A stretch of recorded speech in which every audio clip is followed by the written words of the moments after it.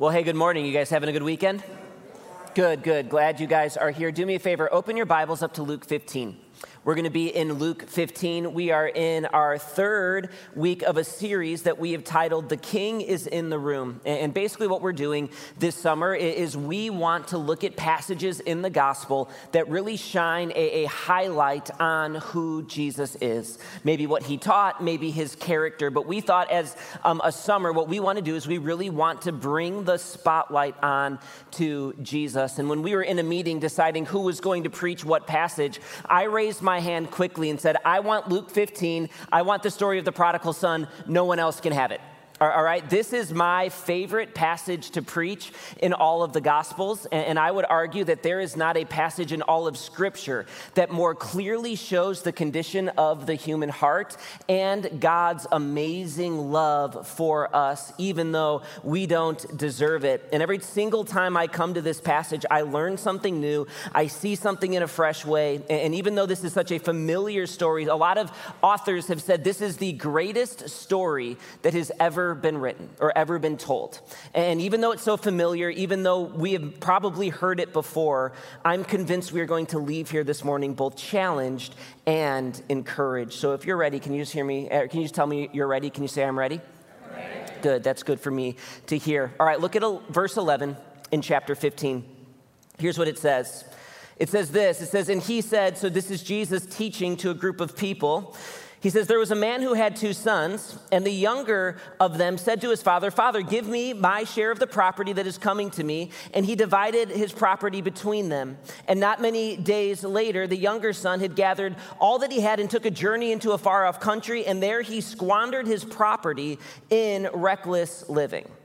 All right, so Jesus is telling a parable, and a parable was a story that Jesus told that had a hidden spiritual truth or meaning. And Jesus wouldn't tell what the meaning was, but it was up to the hearer to kind of parse that out. And in this story, a man has 2 sons, and the youngest leaves, and he's the prodigal son. He says, Dad, give me my inheritance. I'm doing my own thing. I'm leaving. I want out. And in these verses, we see the what with the prodigal son. Right? He's prodigal because he leaves. That's obvious.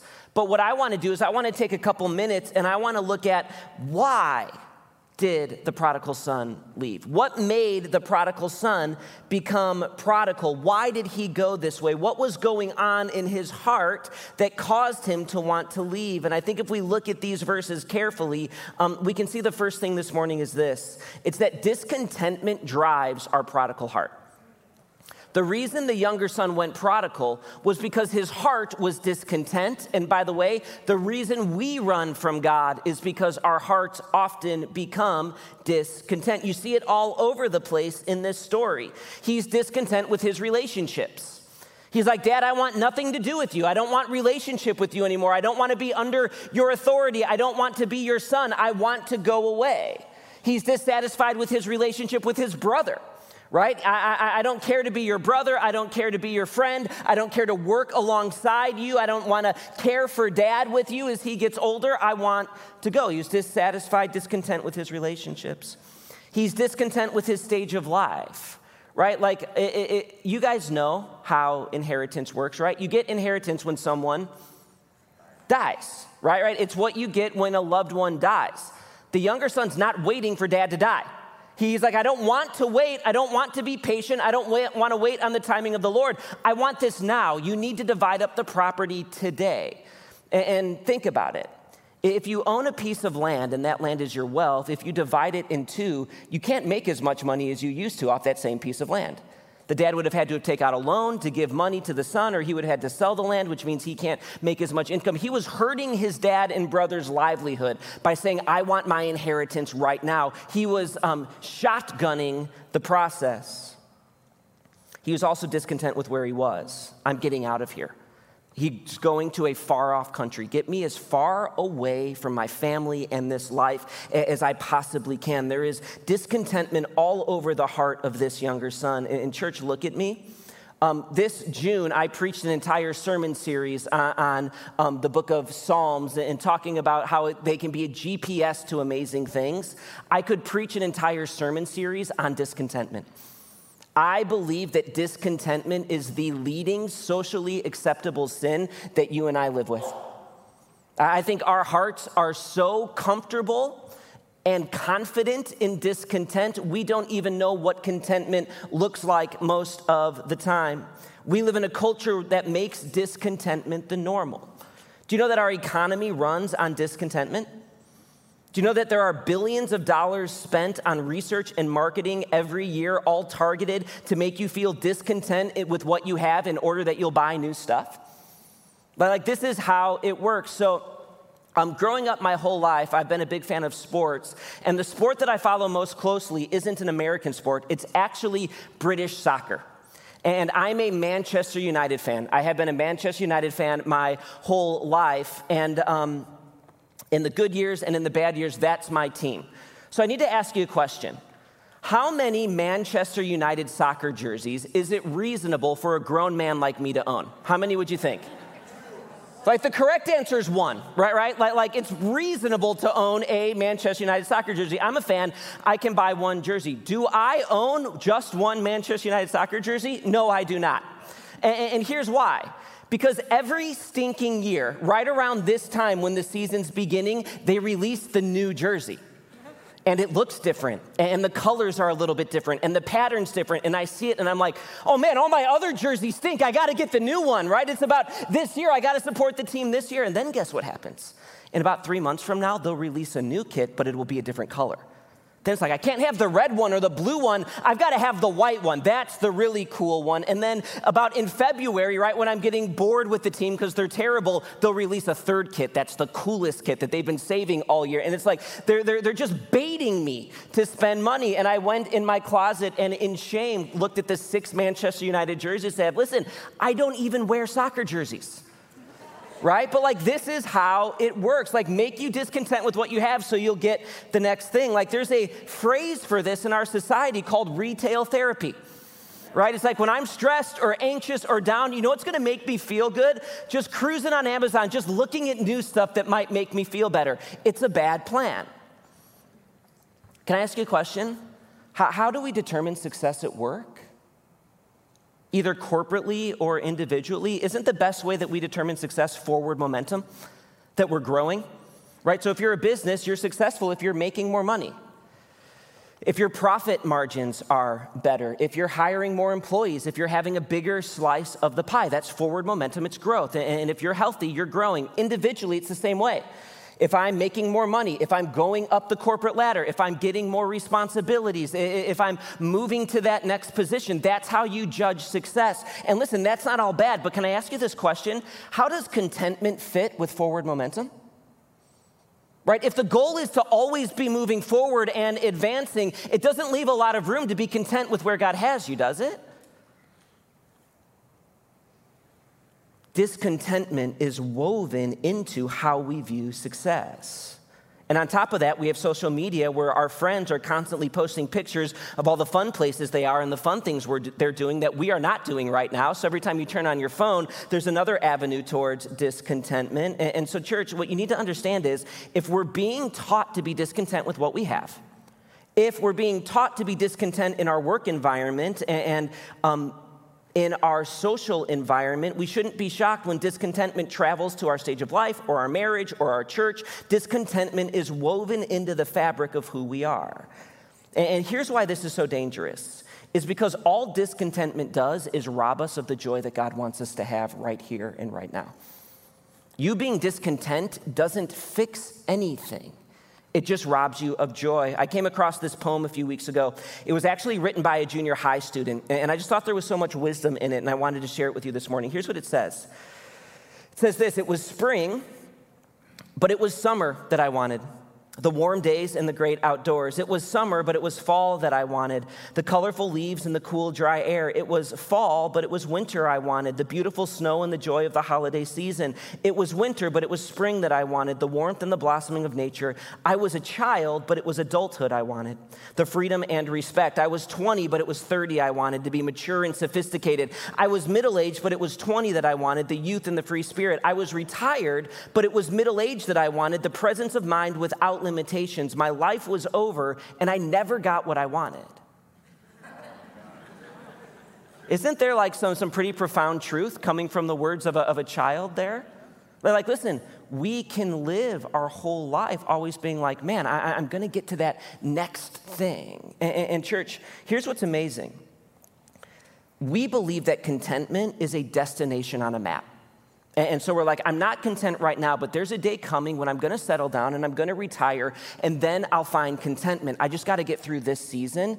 But here's the thing. The Bible does not view contentment as a place on a map. It actually views it as a mark of spiritual maturity. It's a mark of sanctification, of our growth in faith in Christ. Paul writes this in Philippians 4. He says this. He says, not that I am speaking of being in need, for I have learned in whatever situation I am to be content. I know how to be brought low, and I know how to abound in every circumstance. I have learned the secret to facing plenty and hunger, abundance and need. I can do all things through him who strengthens me. So Paul's like, it doesn't matter what situation I'm in. I know how to have a lot. I know how to have a little. I found, and it's interesting, he says there's a secret to being content.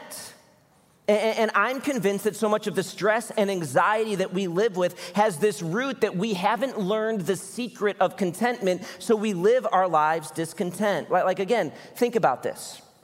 How did sin enter the world? Right? God placed Adam and Eve in a garden that was a paradise. All right, I don't want you to miss this. Adam and Eve, before they ran into Satan, they needed nothing.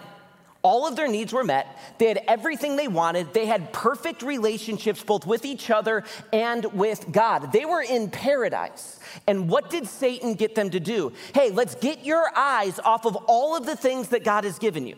Get your eyes off of the garden, out of all of the trees, how good God has been, and let's get your eyes on the one thing you don't have that you want. Hey, you can be like God. You can know what God knows. You can eat of the fruit of this tree. He taught their hearts to be discontent, which led them to sin. And by the way, church, look at me. Satan plays the same game with us all the time.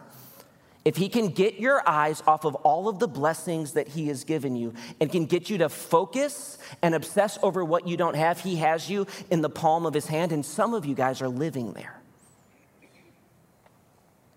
So what's this secret? What's the secret that Paul's learned? Here's what it is, church. It's active thankfulness. Active thankfulness is the pathway out of discontentment. Right? You can't become content by just telling yourself to be more content. It doesn't work like that. Well, I just need to be more content. We probably all said that to ourselves. The way you become content is you pursue active thankfulness. Look at Philippians 4, 6 and 7. It says this. It says, do not be anxious about anything, but in everything by prayer and supplication with thanksgiving, let your requests be made known to God. And the peace of God, which surpasses all understanding, will guard your hearts and minds in Christ Jesus. I am convinced that that line with thanksgiving is the secret. He's saying, don't just pray when you're anxious or stressed, but pray with a thankful heart. Choose to have a posture of thankfulness for who God is, all that he's done for you and what he's given you, and you will have a peace that defeats your stress and anxiety. It was interesting, just this Tuesday night, it was about 11:15 at night, and all of a sudden we hear a knock on our door. And our oldest son, Bo, he's 9, he comes down and he's running about 103-degree fever. He's just burning up. It was a quick 24-hour virus. He's fine.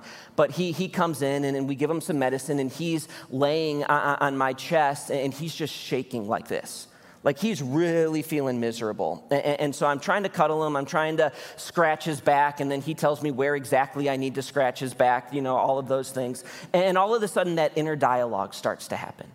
And I'm starting to stress out. It's like, man, I need to get some sleep tonight. I've got meetings in the morning. I've got things that I've got to get done. I'm writing a message this week. Like, I can't be wiped out tomorrow. And I'm like, it's going to take an hour for this kid's fever to break. And I don't know how this is going to go. I start to feel anxious. And in that moment, again, I've been studying this passage. And I hear the Holy Spirit tell me, Cal, you need to pray and you need to just give thanks to God right now. So all of a sudden, I close my eyes and I'm cuddling my son. And I'm like, God, thank you for Bo. Thank you that I have a son that loves me, that wants to come to me when he's not feeling well. And God, thank you for medicine, that we can give him things that can help soothe these symptoms. And I was like, God, thank you for Mary, who's just an incredible partner in parenting with me. And I love her so much, and she's such a gift. And I started thinking through my day. And on Tuesday, I got to hang out with Pastor Brian, who preached here last week, who's my mentor. I got to spend all day with him. And I'm like, God, that was such a gift.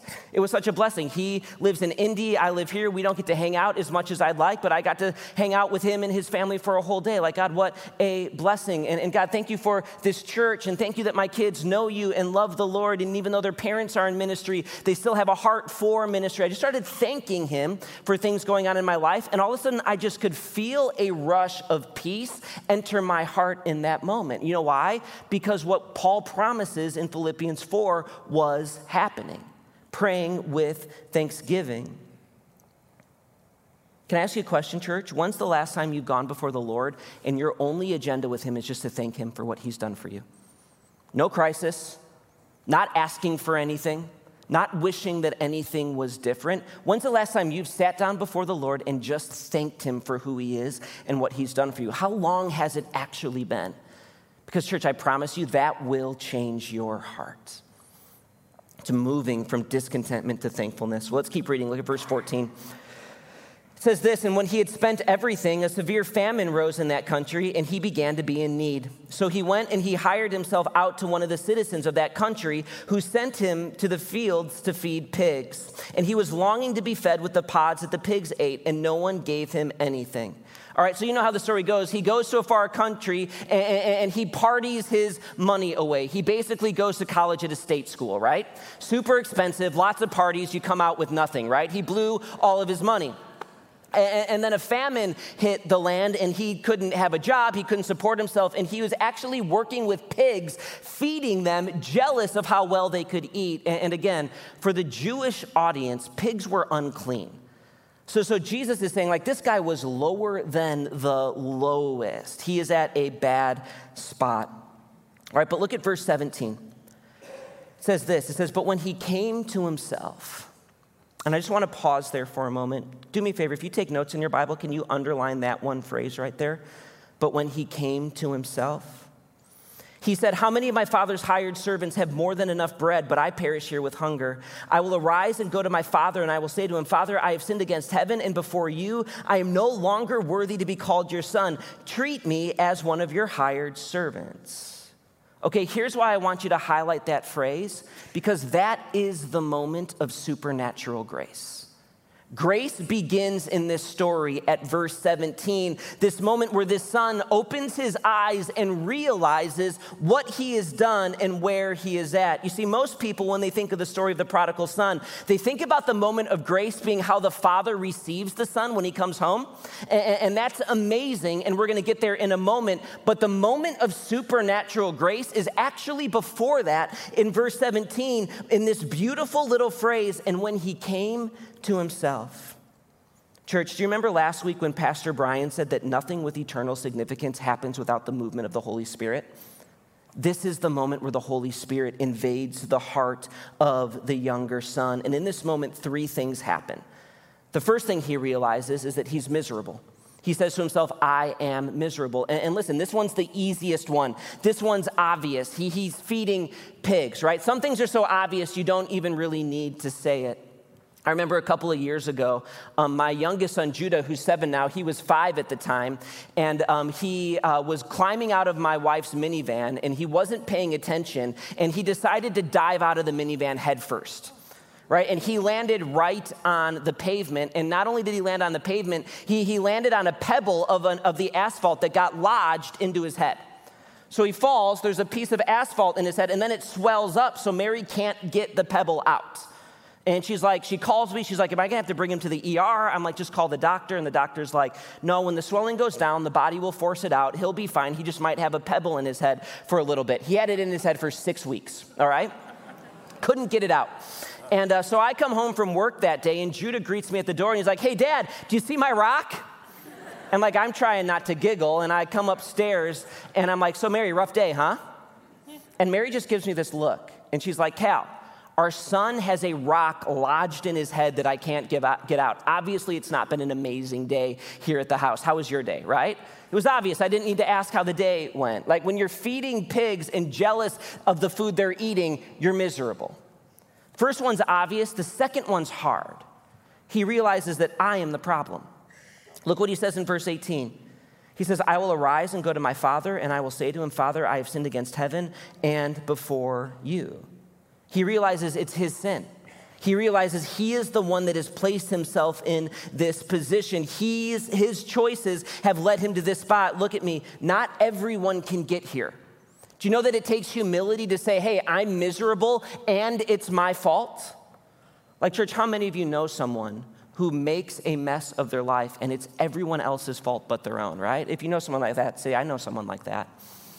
Right? We all know someone like that. Can't get to the point where they can look in the mirror and say, these are the result of my choices. Listen, the younger son is there. That's hard to do. So if the first one's obvious and the second one is hard, the third one is impossible without the Spirit of God. And this is what he says. He says, life is found with the Father. This is amazing. He says, I need to get back home. I need to go to Dad. I don't care what it looks like. I don't know if I'm going to be a son or a servant, but life is found with the Father, and I need to go back to where I was safe, to where life was good, to those who loved me and had my best intentions at heart. Even though I've ruined everything, I need to return. And the reason I say that this is impossible with the Holy Spirit, church, this is what it looks like to die to yourself. Do you see what the Son's doing here? He's saying, I'm done with my way. I don't know better.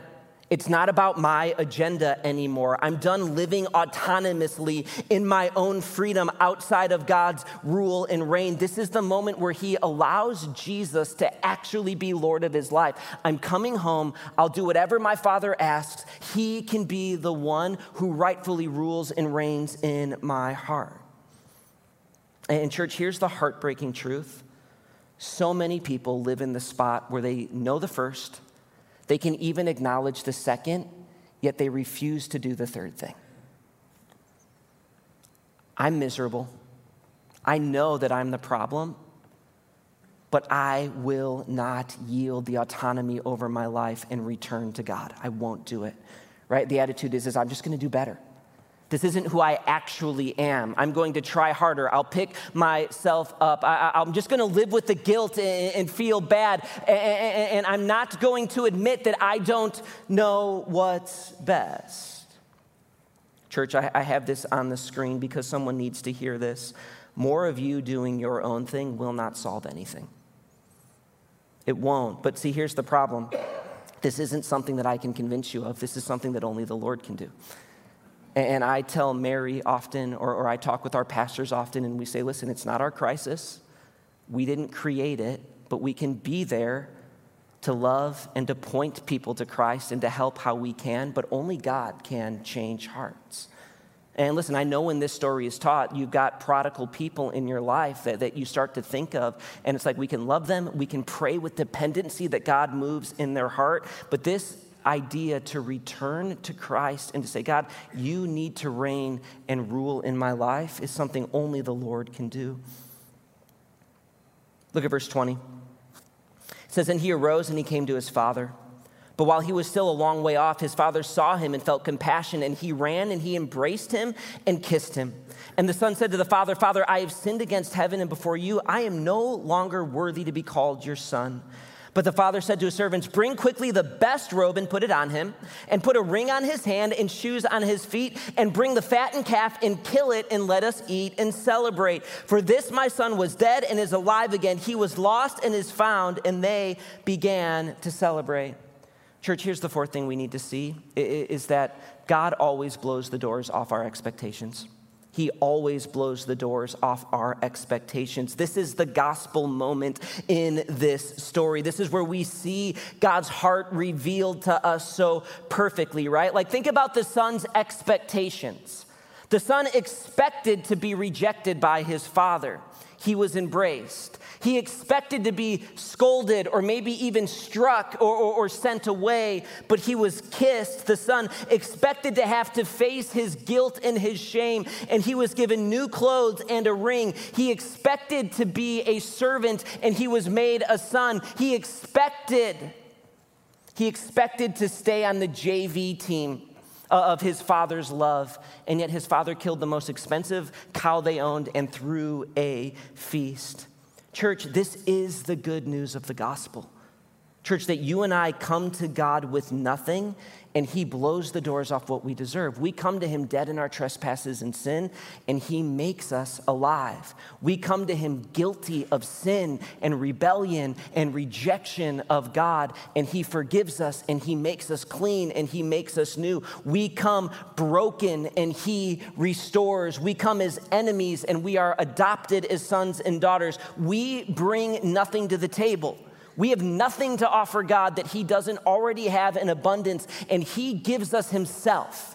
First, by sending Jesus Christ to die in our place and live the life that we deserve, but then he gives us himself by giving us his Spirit. He gives us everything we need for life and godliness. In church, just in case you don't believe me, he doesn't just save us for heaven and our eternity, he saves us for right now. And marriages become restored, and families are healed, and addiction is broken, and prayers are answered. This is the testimony of so many of us in this room, that God is faithful to blow the doors off of our expectations and what we deserve. Amen? Amen. Amen. You know, it's interesting. I think the reason we so often struggle believing this is because we are way harder on ourselves than God is, aren't we? We're like, I think I need to feel guilty. That's what I deserve. I've sinned. I've been a jerk. I need to carry this burden of shame.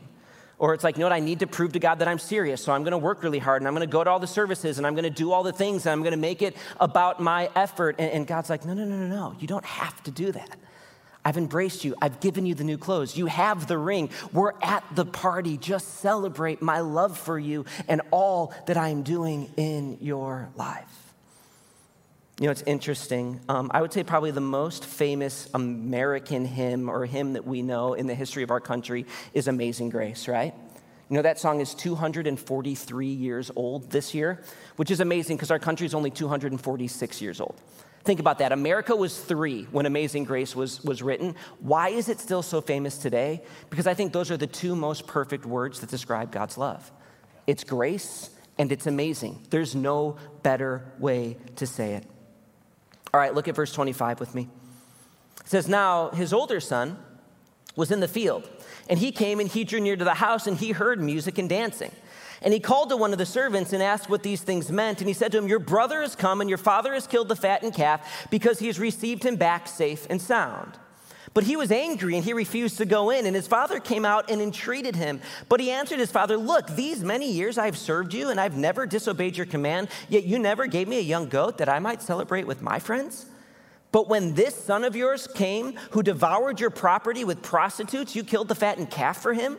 And he said to him, son, you are always with me, and all that is mine is yours.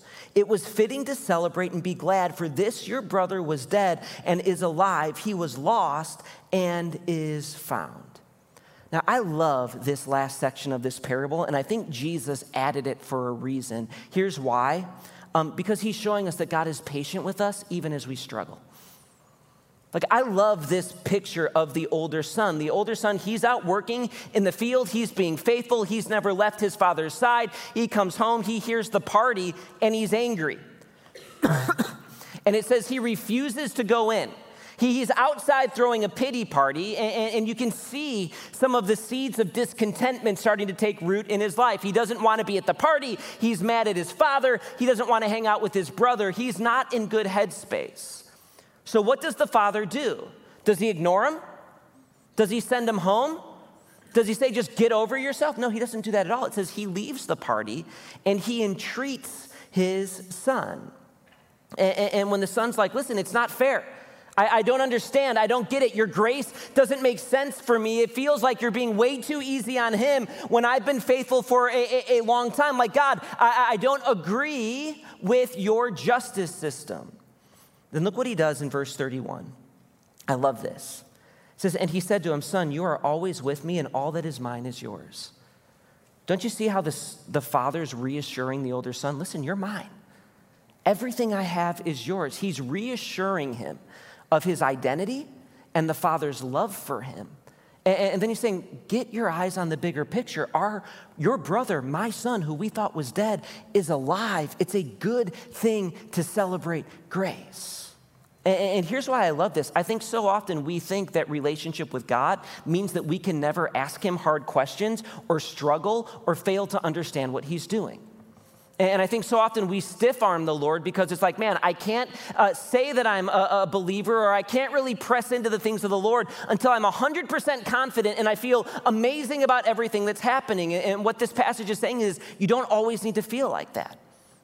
It says that the Father came to the Son and was like, listen, I love you.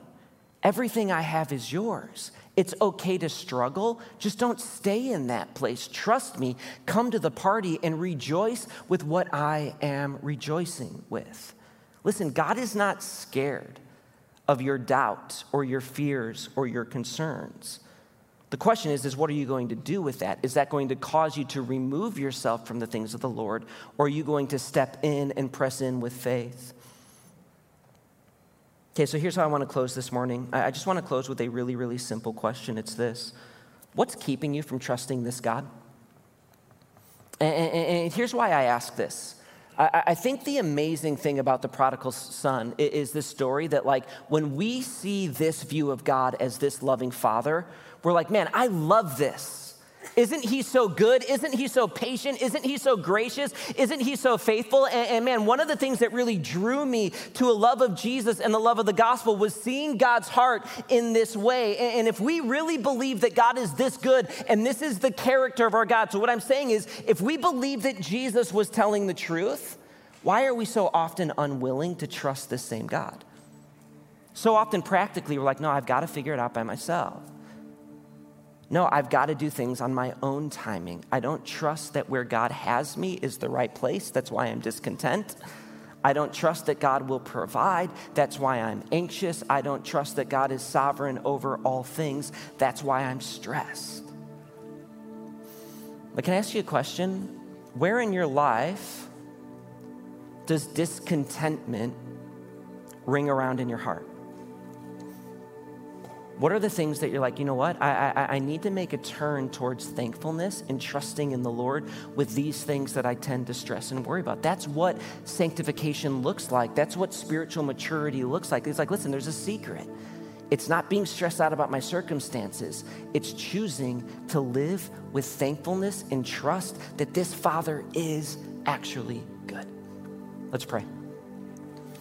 Heavenly Father, God, I thank you for your word. I thank you for this passage. I just thank you for a passage of scripture that's so famous, yet your word is alive and it's active. And man, I've learned so much this week, and you've worked in my heart in such a powerful way. God, I just pray that you would do the same in the people of this room. I'm thankful for a church that loves you and loves your word. And God, I even pray right now as we close that our hearts would be thankful for your goodness, that any discontentment we have in our life, we would yield to you, and that we would live life through the lens of your faithfulness and goodness and amazing grace in our lives. We love you. It's in your Son's name we pray. Amen.